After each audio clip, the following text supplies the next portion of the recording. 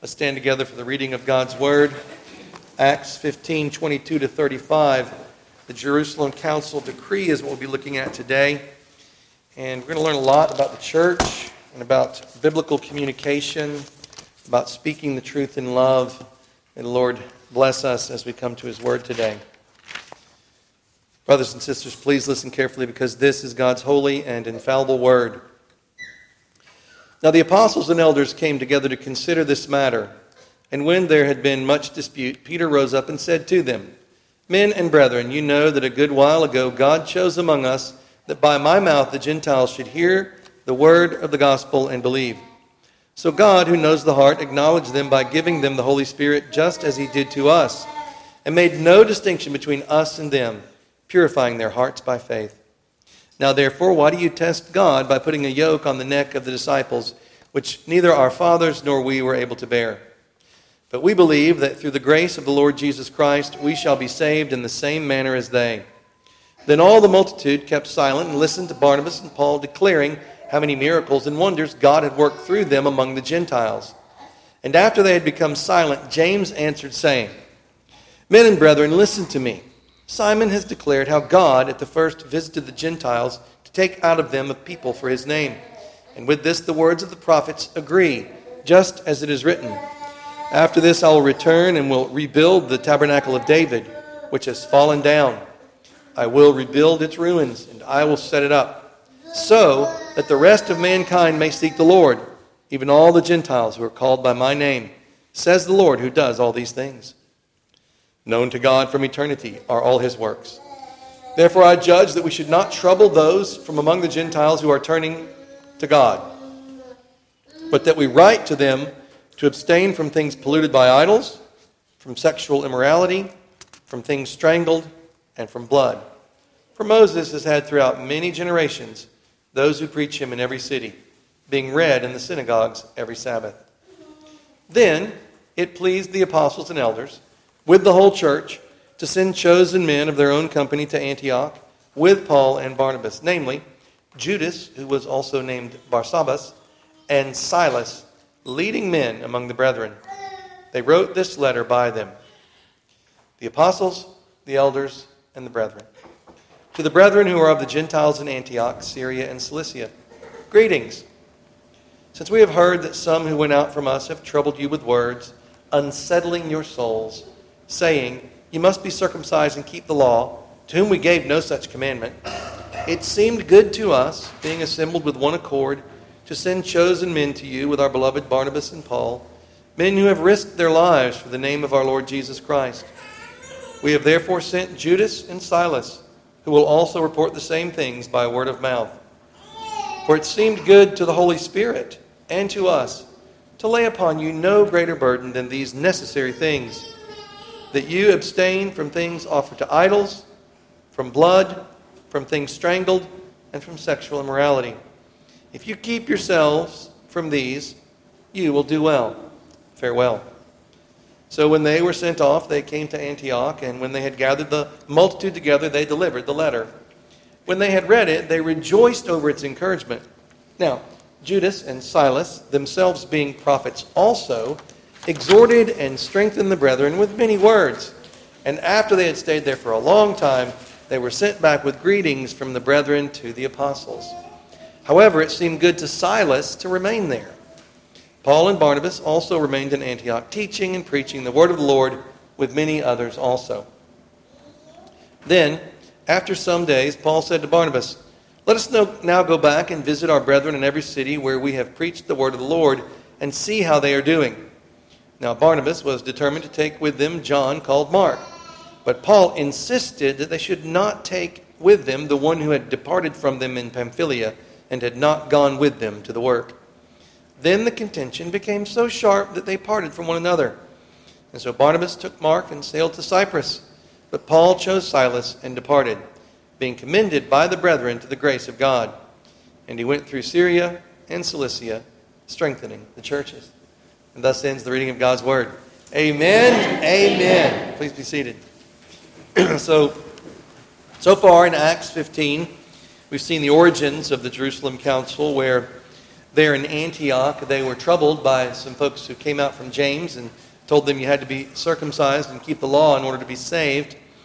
And through that dispute, a delegation was sent from the church at Antioch to Jerusalem to get an answer. We looked at Galatians and how it fits in with the Jerusalem Council controversy.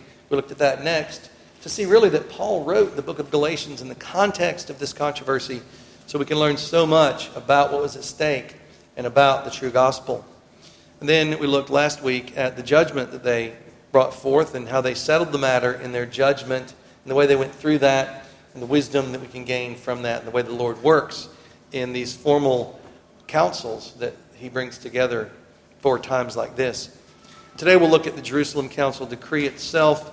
Original title was Regional Church Communicates Clearly, but maybe better titled Biblical Communication because it's more than just clarity. The first point to be emphasized in the sermon today comes from 1 Timothy 3:15, which you've heard me quote before. In that letter to Timothy, Paul writing on the qualifications, after writing on the qualifications for elders and deacons in that particular chapter, he then says, I write, this is to Timothy, so that you may know how you ought to conduct yourself in the house of God, which is the church of the living God, the pillar and ground of truth. So what does Paul mean by this phrase, pillar and ground of truth? Both of these words are very similar.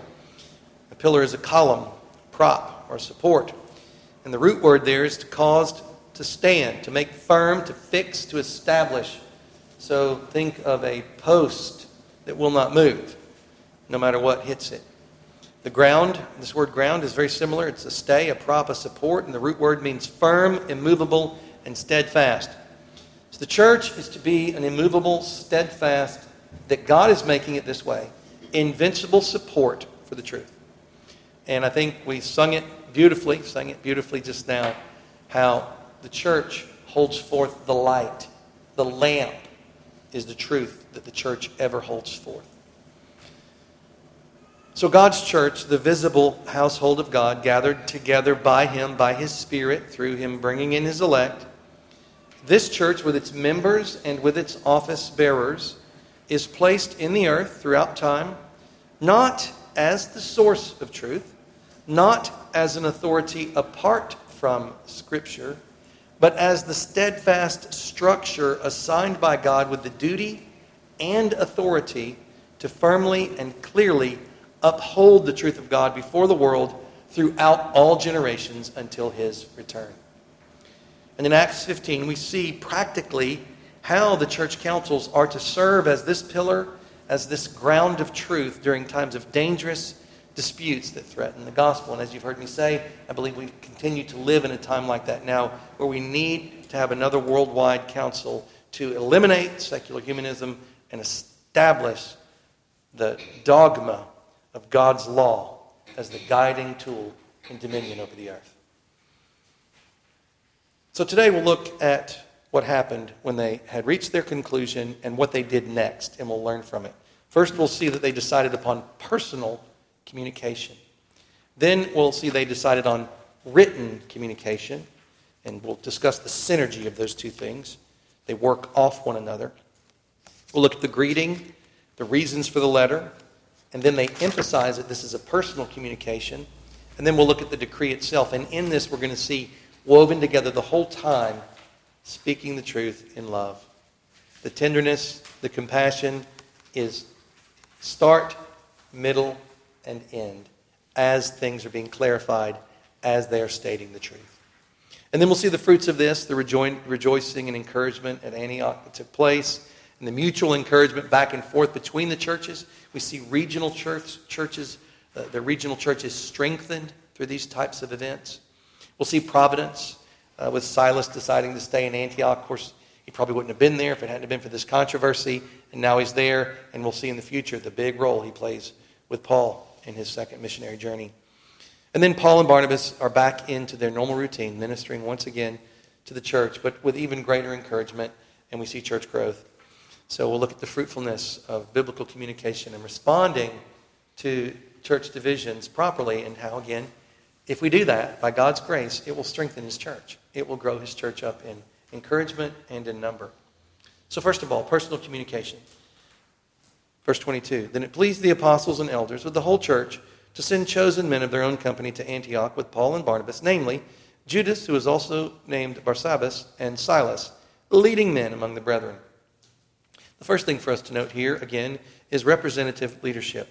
The apostles and elders decided, and the whole church agreed with them. And from this, we see the concept of a plurality of elders guiding a local church. Next, we see the Lord accomplishing unanimity. He gives one accord. One accord is brought to all of these people, and it is worth noticing. The fruit here is the fruit that comes from walking in the Spirit together. And verse 28 makes it clear, it seemed good to the Holy Spirit and to us. So there's no hope for this kind of unity amongst sinners if we are not all together before the Lord, seeking His glory. The commentary says, a happy concord, all agreeing as one man by one Spirit. That's the only hope for such a thing.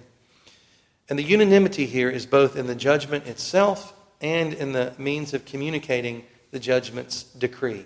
So not only did they have wisdom in the decision, they had wisdom in how to communicate it.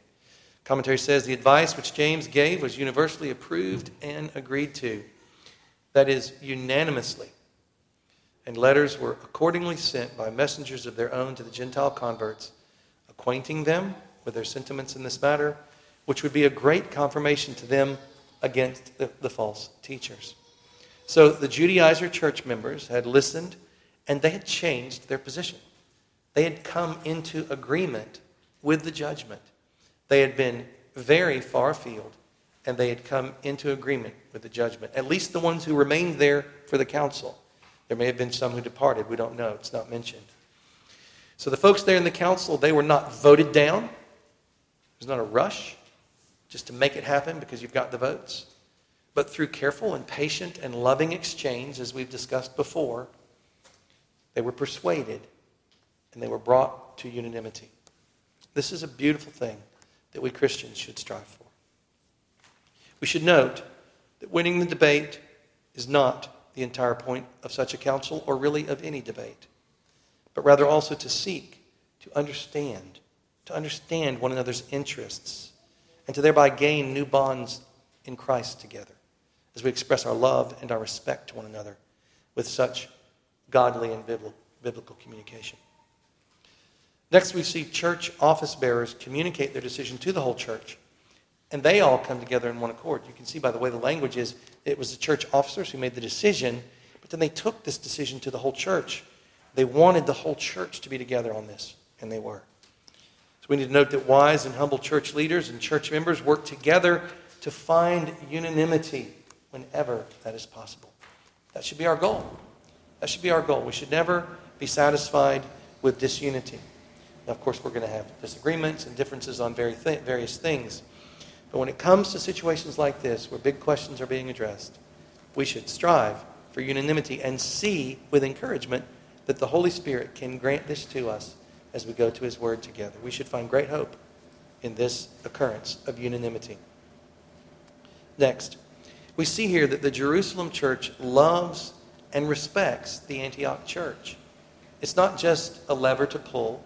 It's not just a question to answer. These are their brethren.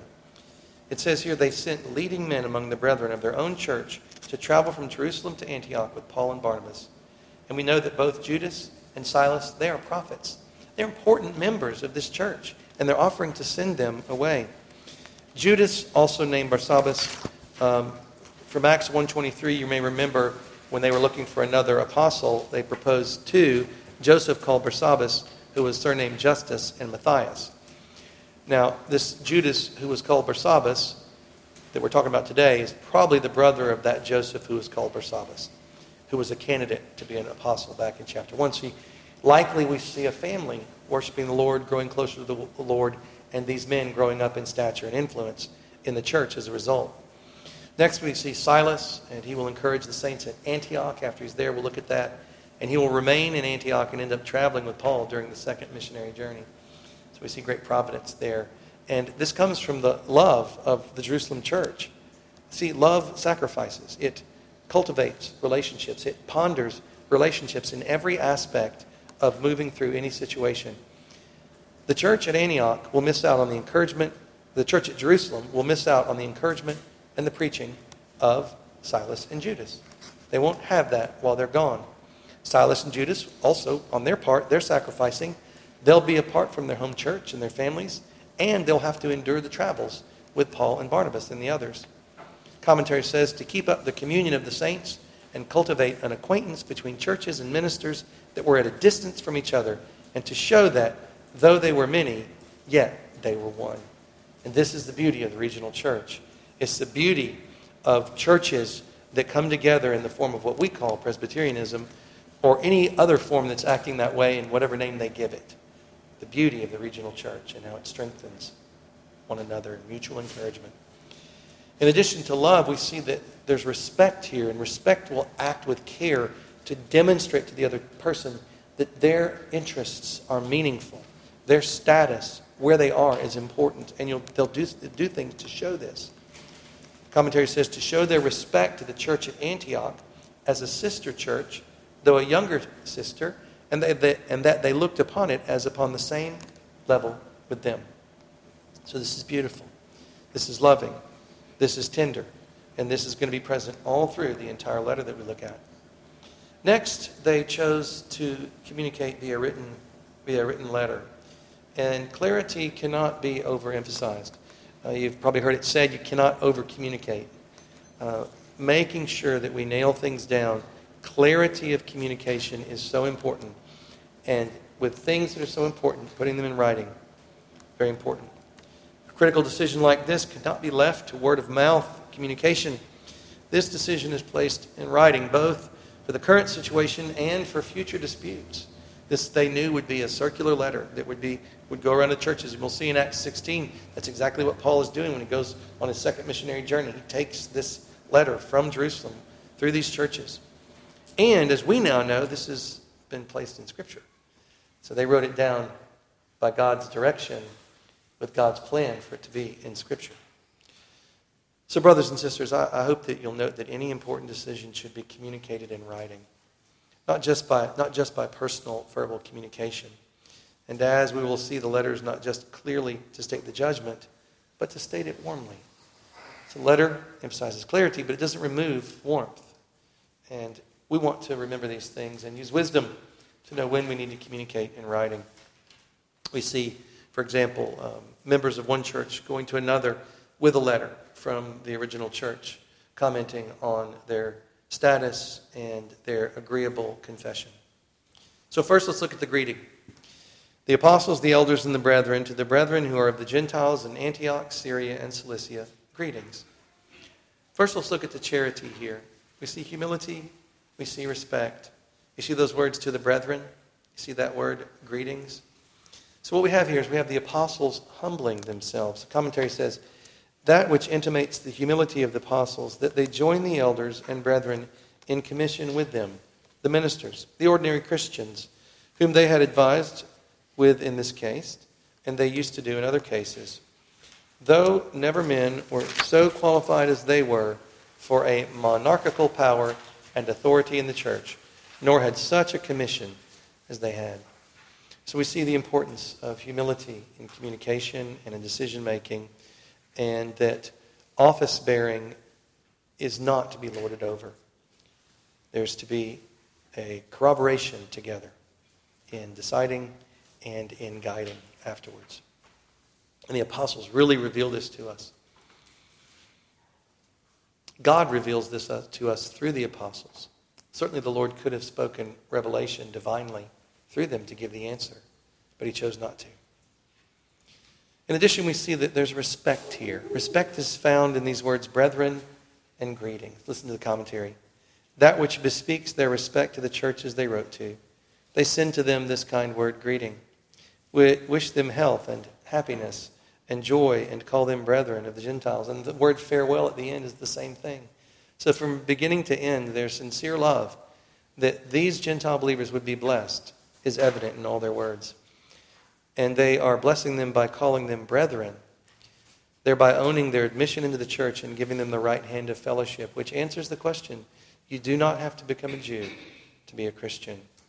It's as if they're saying, you are our brethren, though Gentiles, for we meet in Christ, the firstborn among many brethren, in God our common Father. Now that the Gentiles are fellow heirs and of the same body, they are to be countenanced and encouraged, and they are to be called brethren. And the Gentiles had been troubled. Their souls had been unsettled. And these words would have been meaningful. And we'll see later, they rejoice, and they're encouraged by these words. There's a lot of clarity here as well. And there's clarity in all parts throughout. There's no ambiguity regarding from whom the letter is sent. It's very clear it's from the whole church at Jerusalem. The leaders and the members are in one accord with this message that's being sent. And the unanimity is emphasized, which is going to further strengthen the letter as it arrives there to the church. And also there is no ambiguity to whom the letter is sent. And this is important, as we'll see in Acts 16, because Timothy gets circumcised. Right? This is a letter to Gentiles, to Gentile brethren in Antioch, Syria, and Cilicia. Commentary tells us about these regions, and Paul is apt to use the Roman names for regions in his writing, the provinces. Syria, the region between the Taurus Mountains in the north and Judea in the south, was a Roman province since 64 BC. The seat of the governor was Antioch on the river Orontes. Cilicia, the region in Asia Minor, between Pamphylia in the west and Syria in the east, had become a Roman province in 102 BC, but was ruled by native vassal rulers after Caesar died. Then administered as a part of Syria after AD 17 until it became again a separate province in AD 72. Again, it shows us the historical reliability of the writings of Luke and that this is real history. These things really happened. And so the letter opens up with clarity, with charity, with love, speaking love in the truth. So then it goes on to state the reasons for the letter in verse 24. Since we have heard that some who went out from us have troubled you with words, unsettling your souls, saying, you must be circumcised and keep the law, to whom we gave no such commandment. So first, let's look at the charity here, the humility and the forbearance that are on display in this letter. And when I'm talking about humility, particularly it appears as though this church and its church leaders are taking responsibility in part for what has happened. Some who went out from us have troubled you.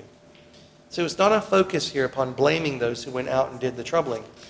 It points to some kind of an awareness that the entire church probably could have handled the situation better, which might have prevented the urge developing within the Judaizers to go out and trouble souls. So as they look back, they probably saw that they could have done better. And this is about self-examination, even when the great fault is not your own. Looking back in humility and self-examination and seeing what part did they play. And I think it's worth noting that the error of one church member is usually tangled up with the errors of other church members and leaders. We are a body. We are connected together. Next, we see forbearance. How is that revealed? There are no names given to these Judaizers. There are no names, no public names. The church chooses not to publicly shame these men. Now, there is certainly a time for publicly naming dangerous and divisive people and setting them apart, and we see Paul doing that from time to time in his letters, and John as well.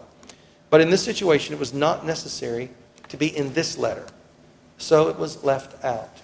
Wisdom and charity are on display here, and in the context of this biblical communication, to name these men was apparently, by the decision makers, not critical to the purpose of the letter.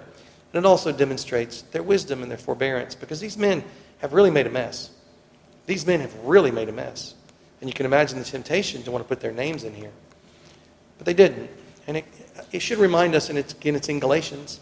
It's almost as if Paul is telling the church at Galatia how to deal with these men in Galatians 6, where we're there to gently restore them.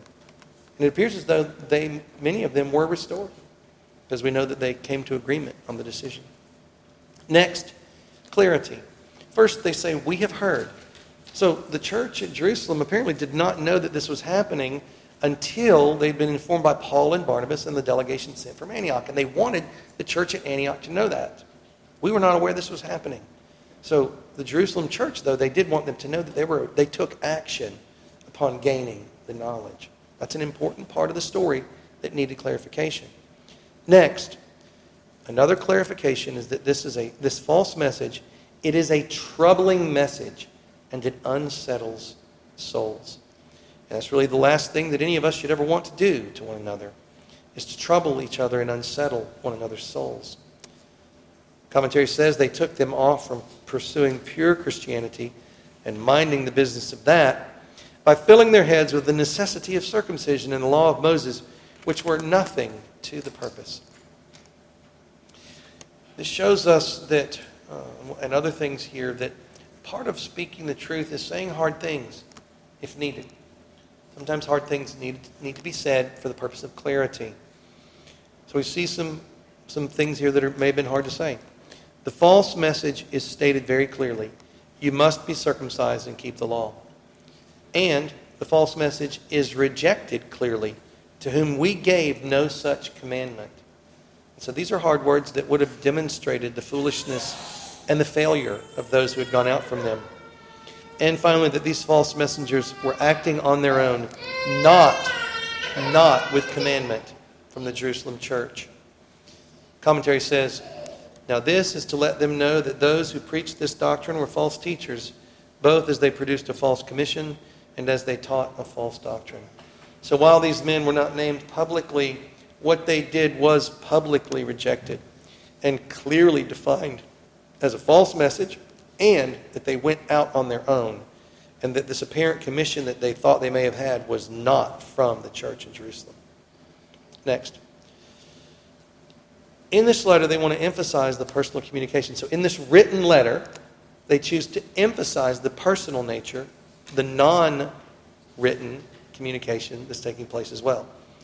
It seemed good to us, being assembled with one accord, to send chosen men to you with our beloved Barnabas and Paul, men who have risked their lives for the name of our Lord Jesus Christ. We have therefore sent Judas and Silas, who will also report the same things by word of mouth. So let's look at this phrase here. It seemed good to us, being assembled with one accord. Who is the us? The us here references those who are the senders, the apostles, the elders, and the brethren. So the entire church at Jerusalem. And the emphasis here is also upon the unanimity of the decision. And what did they decide here? To send chosen men to Antioch. This is the first point. I think it's worth noting in the letter, this is the first point emphasized, not the judgment itself. The Jerusalem church leads with love and respect. They've laid out the false message. They've demonstrated that it was false, but even done so with forbearance. And even now, as they move into giving the judgment, they do so with continued tenderness and careful love in their words along the way. The Jerusalem church, again, is leading with love and respect in their communication. Look at these words, our beloved Barnabas and Paul. It's a form of gratitude to the church in Antioch for these men no longer being with them. It's also a way of bolstering their influence when they return, so that the Judaizers will understand that Barnabas and Paul are beloved and respected, influential men by the church in Jerusalem. They're much loved by the Jerusalem church, and they want the Antioch church to know it, and they want all the people in Antioch to know it as well. They say this about them, men who have risked their lives for the name of our Lord Jesus Christ. These two beloved men are both proven men. In multiple situations, they laid their lives on the line for the name of the Lord Jesus Christ. What greater proof can you have? Commentary says, they have ventured their all for Christ, have engaged in the most dangerous services as good soldiers of Christ, and not only in laborious services. It is not likely that such faithful confessors should be unfaithful preachers. Those that urged circumcision did it to avoid persecution. Those that opposed it knew that they thereby exposed themselves to persecution. And which of these were most likely to be in the right? So we see here that we are to love our neighbors as ourselves. And Paul and Barnabas, demonstrating that, are sent as examples of this back to the Antioch church to say thank you.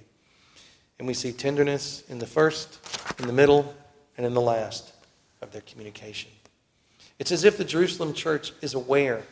Maybe they talked about the sacrifice of the Antioch church being without Paul and Barnabas and others that they had selected to send in that delegation. And to support that, they probably had to pay for them to go and the sacrifices associated with it. And so the Jerusalem church, they get this. They receive this love, And they want to express love and respect in a similar fashion by sending back 2 of their chosen men. It's like, okay, well, you sent 2 of your chosen, we're going to send you 2 of our chosen in return as well, as a way of expressing this unity and this love for one another. So, brothers and sisters, please note the emphasis upon warmth and love, even in the midst of this high-level, critical, ecclesiastical, judicial communication. What has your experience been in regard to this? What has your observation of presbyteries and church courts at work been? Have you seen this kind of tenderness and compassion along with wisdom and clarity and boldness in speech, together valuing relationships while never undervaluing the truth? Have you seen this at work? I will tell you, for me, this is one of the reasons I love the CPC so much. It's because I observe this at work amongst the men of this presbytery. Mistakes have been made. We could have done better in communication. We came up with a ruling in October a couple of years ago in regards to Elder Robinette, and we didn't deliver it in person.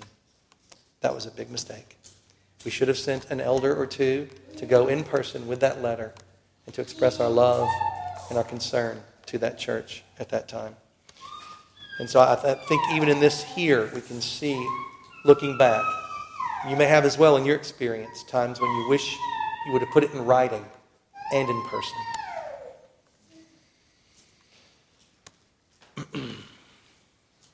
Note also, please, the main point of clarity in this section. What is it? Who will also report the same things by word of mouth. So they want them to know that they're there, yes, as an encouragement, but also they are there to be a source of clarity and a source of truth to corroborate what is in the letter. They will provide personal communication and love, but also corroboration regarding the letter's content. Commentary says, what is of use to us, it is good to have both in writing and by word of mouth, that we may have the advantage both of reading and of hearing it. The apostles referred them to the bearers for a further account of their judgment and their reasons, and the bearers will refer them to their letters for the certainty of the determination. So we see a synergy. It's one of the principles of today's sermon. We see a synergy between personal verbal communication and written communication. And it aids the recipients. So both these things come together as a service to the recipients of the communication to make it easier for them to hear and to understand the message in clarity and in charity. So, sending Judas and Silas their sending serves first to express their love and respect, and second, to clearly confirm the letter's content as the true judgment of the council. And those 2 things come together in synergy. And we should learn from this. We should think this through in our own engagements and interactions. So what is the decree section? Here it is. They've set the stage. They're reading the letter. When is this letter being read? It's being read to the church there at Antioch. For it seemed good to the Holy Spirit and to us to lay upon you no greater burden than these necessary things, that you abstain from things offered to idols, from blood, from things strangled, and from sexual immorality. If you keep yourselves from these, you will do well. Farewell. So first we see the judgment's source is the Holy Spirit of God, working in and amongst the council when it is formally assembled. And again, this is love. This is them pointing to the Lord, pointing to God for His glory, for His authority, for His name's sake, not for them. It seemed good to the Holy Spirit and to us. Let's talk about this. Let's think about it. In what way did it seem good to the Holy Spirit? Now, again, it doesn't say, and the Holy Spirit revealed. The Holy Spirit spoke. It's not as if there was some divine revelation that took place during the council. Maybe it did. We're not told that it didn't. But in this phrase here, we should not think that it was divine revelation. So what was it? Well, let's think about it. What has the Holy Spirit done? The Holy Spirit has worked in multiple ways to reveal His will on this matter through the years. First, Peter was granted his visions that undid the Old Testament dietary laws. They've got that. The Holy Spirit did that. Next, Peter saw the Holy Spirit fall on Cornelius and his household before they became Jews. He saw that too. Also, looking at Paul and Barnabas, independent witnesses, they have observed the work of the Holy Spirit amongst the Gentiles in the same way. So there's these two witnesses that rise up as they're having their debate, and where do they point? They point to the Holy Spirit. So the men assemble together to make the decision. They say, it seemed good to the Holy Spirit, because they see what the Holy Spirit has done. So in this way, they could say that their decree seemed good to the Holy Spirit. Commentary says it refers to what the Holy Ghost had determined in this matter formerly. When the Holy Ghost descended upon the apostles, he endued them with the gift of tongues in order to their preaching the gospel to the Gentiles, which was a plain indication of God's purpose to call them in. When the Holy Ghost descended upon Cornelius and his friends, upon Peter's preaching, it was plain that Christ designed the taking down of the Jewish pale, within which they fancied the Spirit had been enclosed. So that's most likely what they meant. It seemed good to the Holy Spirit based on what they had seen the Holy Spirit do, receiving testimony from Peter and Paul and Barnabas. In addition, their unanimity after dispute is another evidence of the Holy Spirit's work. Think about it. At the end of their decision, they could look at the unanimity and say, this is the Holy Spirit at work. Sinful men do not humble themselves before God's truth without God's Spirit working in their midst. So also in this way, the council could observe the Spirit's work and thus say that their decree seemed good to the Holy Spirit. And you see the uncertainty expressed in that word. It seemed good. This is humility at work. And yet, when it comes together and it's expressed in this way by a church council, we see that it is expressed as that which is to be followed. And we'll see the word command as we move on. But it also seemed good to us. And this is beautiful to see the way that we get to interact with the Holy Spirit in such councils as this. And I believe also in session meetings, in consistory meetings, when church officers come together. I think in your families, when you come together before the Holy Spirit, the same type of decision making will be in place. Their observations of what seemed good to the Holy Spirit led them all to agree that it also seemed good to them. And can't we say if it seems good to the Holy Spirit, it should seem good to us? And that's where they were. Next, I want us to see that this judgment that they do reveal to them now is first couched, surrounded in more tender language, more brotherly love. Love and respect leading the way. Love and respect leading the way in communication. What phrase am I referring to? To lay upon you no greater burden than these necessary things. Commentary says, note, church rulers should impose only necessary things, things which Christ has made our duty, which have a real tendency to the edification of the church, and as here to the uniting of good Christians. If church leaders impose things only to show their own authority and to try people's obedience, they forget that they have not authority to make new laws, but only to see that the laws of Christ be duly executed and to enforce the observance of them. Next, the council gave only the very necessary commands they found in keeping with Old Testament Scripture and with ongoing New Testament revelation by the Spirit. They didn't want to lay burdens on them. They only gave the burden that was necessary. And to express it in that fashion is a way of revealing to those whom you are leading that you are utterly in submission, or trying to be utterly in submission to God and His Word. That's humility. That's tenderness. Only that which is necessary from Scripture. Commentary says they expressed themselves with abundance of tenderness and fatherly concern. First, they are afraid of burdening them. We will lay upon you no greater burden. So far were they from delighting to impose upon them that they dreaded nothing so much as imposing too far upon them, so as to discourage them at their setting out. And secondly, they impose upon them no other than necessary things. And then they go on to give the 4 abiding prohibitions of ceremonial law that do go on, listed for the Gentile Christians to understand and obey. So please recall last week's sermon. If you didn't hear it, please listen to it, where we learned that these 4 prohibitions are from Leviticus 17 and 18. And they persist because they're the only sections of the ceremonial law that was required not only for Jews, but also for the strangers and the aliens. So this section of ceremonial law has moral law qualities to it, in that it abides even after the Sinai covenant is brought to an end. And you see there in your sermon notes, again, I've listed out the sections, Leviticus 17 and 18, that correspond to each of those 4 areas that were passed on.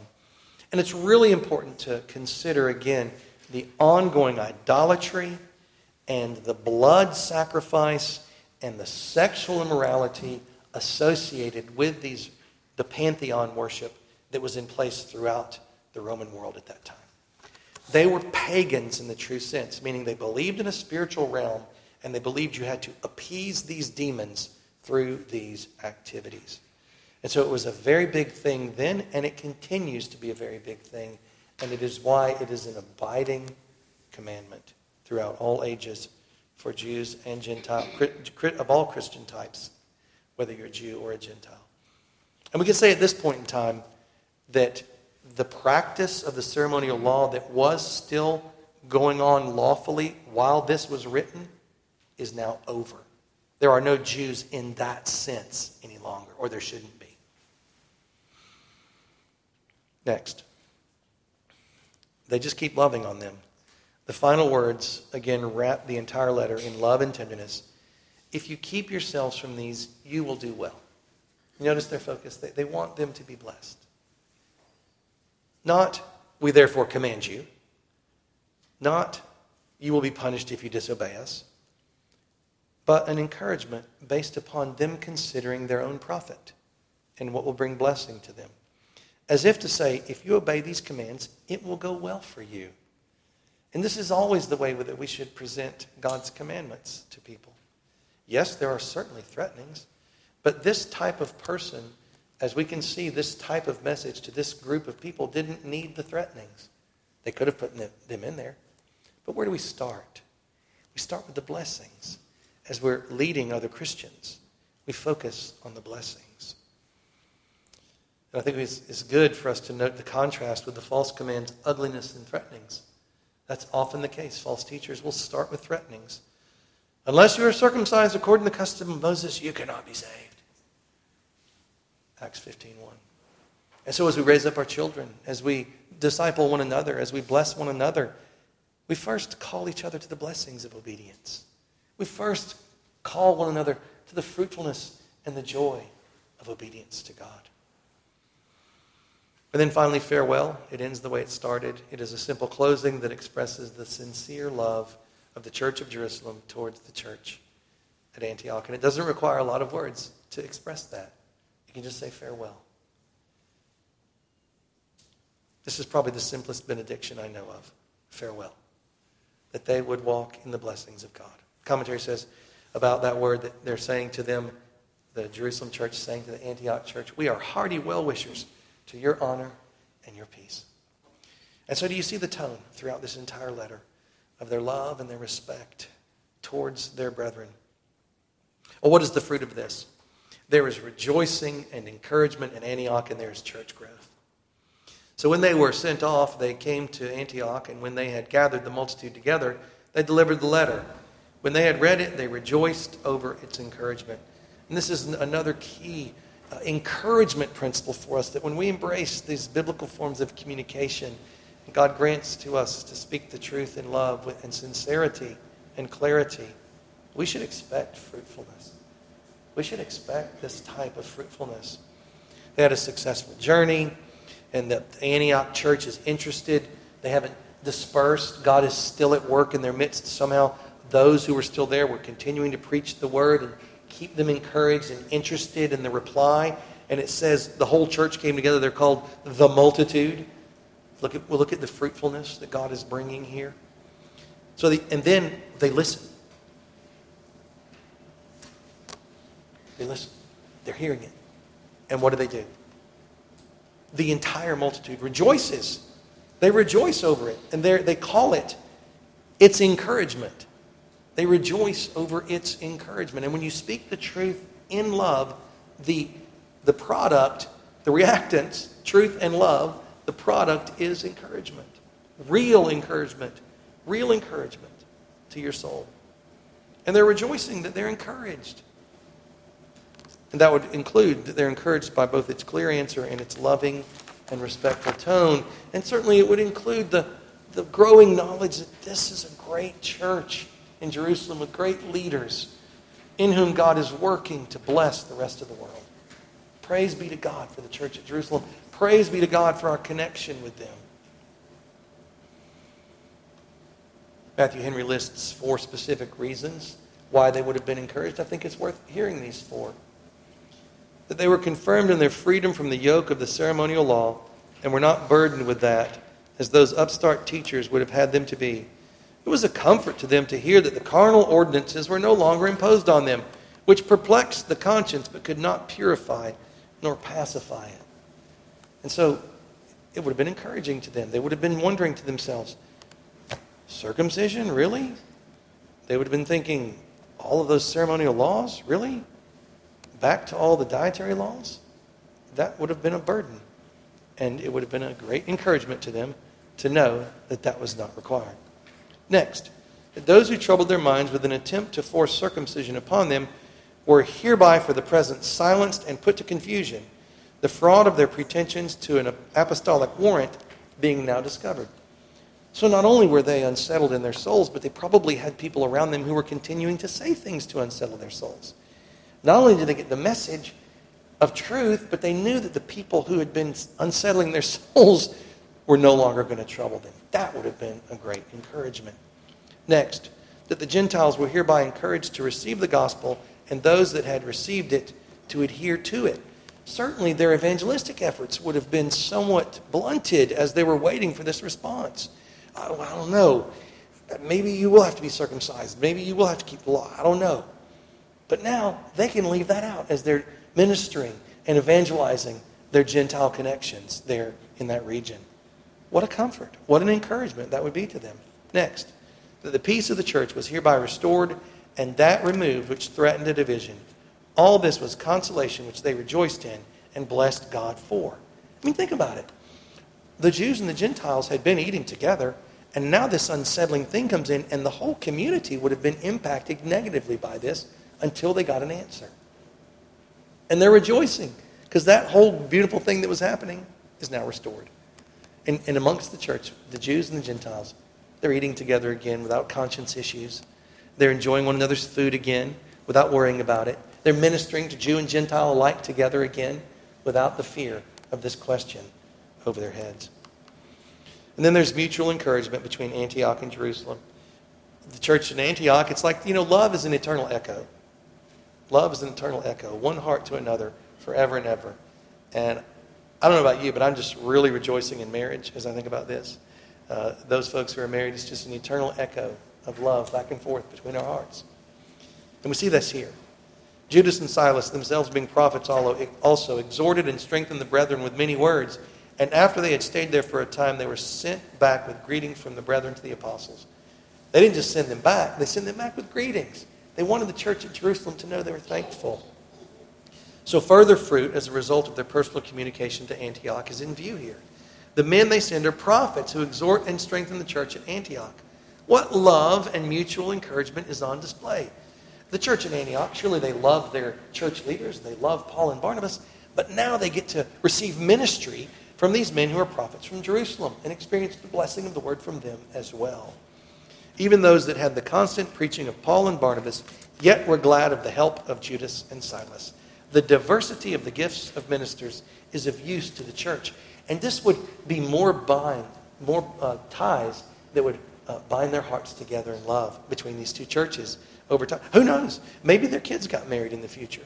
Who knows what kind of things might have happened as a result of these relationships. And they sent them back with greetings. The church at Antioch has been very much encouraged. They've been rejoicing by the letter and then strengthened by the preaching and the exhortation of the men who were sent to them. And so they want to express their gratitude. This is the echo of love. And this back and forth and the dance of love builds the bonds in Christ and strengthens the regional church over time and strengthens relationships amongst husband and wife, parents and children, between families over time. As we express love to one another, isn't it just natural when someone loves on you that you want to love them back? That's the work of the Holy Spirit in your heart. That's the way God made it. We see also a providential blessing here that Silas decided to stay in Antioch, another fruit. Now, I can't say it's always a direct fruit, but at least in this situation, we can see a great blessing. Silas decides to stay in Antioch. It seemed good to Silas to remain there. He's looking around. He's seeing that he's being able to be a blessing there.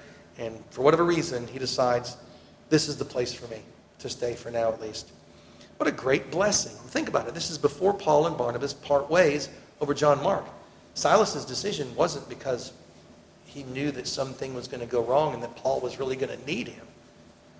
So Paul will have a proven prophet, Silas, who's not only proven himself in Jerusalem, in the journey, and there at Antioch with the delivery of the message and with the preaching at Antioch, but he's just right there alongside Paul, traveling with him during his second very long missionary journey. And we're going to start that in a couple of weeks. And it's an exciting missionary journey, this second one, all the way into Macedonia and Achaia, all the way around the Aegean Sea. It's a beautiful journey we're going to look at. He's going to go over the Taurus Mountains to get there. I can't wait for us to go through it together.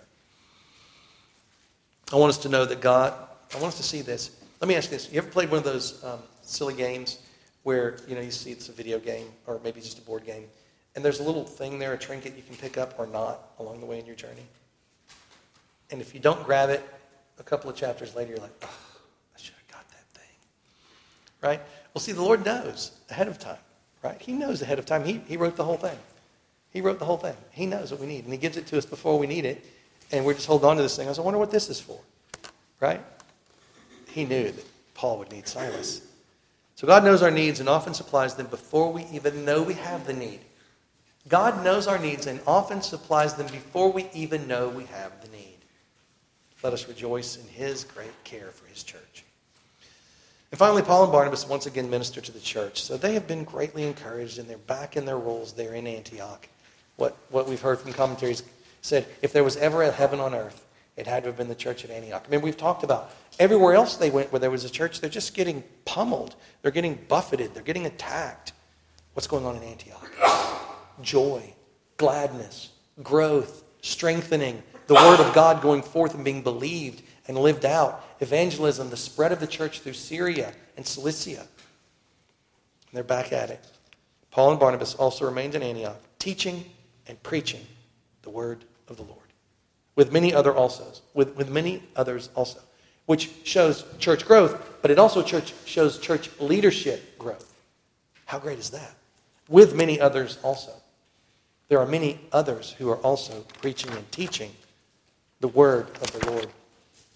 Can we ever have too many teachers and preachers of the word of the Lord? So the pattern of ministerial work returns to normal at Antioch, except now with a great move of God in their past. There's this great event they've been through together they can look at. And with a new minister in their midst, Silas, helping them. And I think we see here ministerial work is summarized so clearly. Teaching and preaching the word of the Lord. In season and out of season. All the time. The word of the Lord. The word of the Lord. The word of the Lord. We see church growth. It says with many others also. Commentary says, Paul and Barnabas, though their work lay chiefly among the Gentiles, yet continued for some time in Antioch, being pleased with the society of the ministers and people there, which it should seem by divers passages was more than ordinarily inviting. They continued there, not to take their pleasure, but teaching and preaching the word of God. And all those who are called will forever burn to do such thing, to preach and teach the word of the Lord. May the Lord grant us many others here who would preach and teach the word of the Lord. So I have 9 principles that I want to point out to you in way of summary for you to consider in application to your life. First of all, I really hope that you will each study and consider that the church is the pillar and the ground of truth, and what that means, and what a joy it is for us to be a part of it together. I hope you will consider this. Next, I hope you will see the importance of a plurality of elders. We see this on display here. And may God grant to our church to have a plurality of elders. We're very thankful for the help of the CPC, are we not? Very thankful for the other elders who are helping us, but we need local elders. May God grant this to us. Next, look at this concept of one accord. Look at this concept of unanimity. Brothers and sisters, this is a gift of God, and it is the fruit of humility. It's a fruit of humility. I hope that you will ponder this and understand that divisions most often don't come from an inability to find truth together. It just comes from pride. It just comes from pride most of the time. If we're willing to submit ourselves to God's word, we're going to find truth. And we're going to find one accord. God loves the unity of his church. The one accord, the being of one mind in his church. Next, I hope that you will ponder this beautiful reality of speaking the truth in love. And see that so often we're pulled in one direction or the other. If we want to be encouragers, we must learn how to speak the truth in love. Some people are very gifted at speaking the truth. You know they're going to tell you what's wrong. They're really good at telling you what's wrong. They're really good at spotting things that need to be fixed. And there are a lot of people who are always kind and loving and friendly. But you know you're not necessarily going to get any sort of needful input necessarily from them unless you ask for it. These are examples of how we can go to one extreme or the other and being unbalanced. If you want to be an encourager, learn to speak the truth in love. And the tenderness and the compassion and the gentle speech is start, middle, and end, woven all the way through as we're speaking the truth in love. And this will show itself in humility, in respect of honoring and desiring to know one another's interests. It will reveal itself through honest self-examination. Whatever problems are being discussed, our own contribution to it will be as important to our mind as anyone else's, or even more important. And if there is a restoration needed, it will be gentle. It will be relational. It'll always be tender because it's always looking to God. This type of communication is always looking for God's glory. Biblical communication is first and foremost for God's glory, and God loves his children to be in joyful, peaceable relationships with one another as they're being sanctified, as they're growing up in Christ together. In addition, there will only be that which is necessary spoken. Whether it's church leaders or whether it's in relationship with one another. In terms of speaking the truth, there will be clarity in all parts. You won't have to shy away from speaking what needs to be said throughout the whole story, and you'll be able to say hard things. And it is the love and the compassion and the tenderness that provides the trust in relationship to be able to do that. Next, I hope you will see the beauty of the regional church on display here and love Presbyterianism. I hope that you will do that. Not that I claim that it is the only answer or the only biblical way to do things, but I do believe it is at least one beautiful example of biblical church polity. Next, I hope you'll rejoice in God's providence and how he cares for us, provides our needs often before we need them. I hope that you will consider the times when you need to provide written communication instead of just verbal communication in important decisions, and that you will see the synergy between written and verbal communication that is intended to be a part of the way biblical communication takes place in important situations.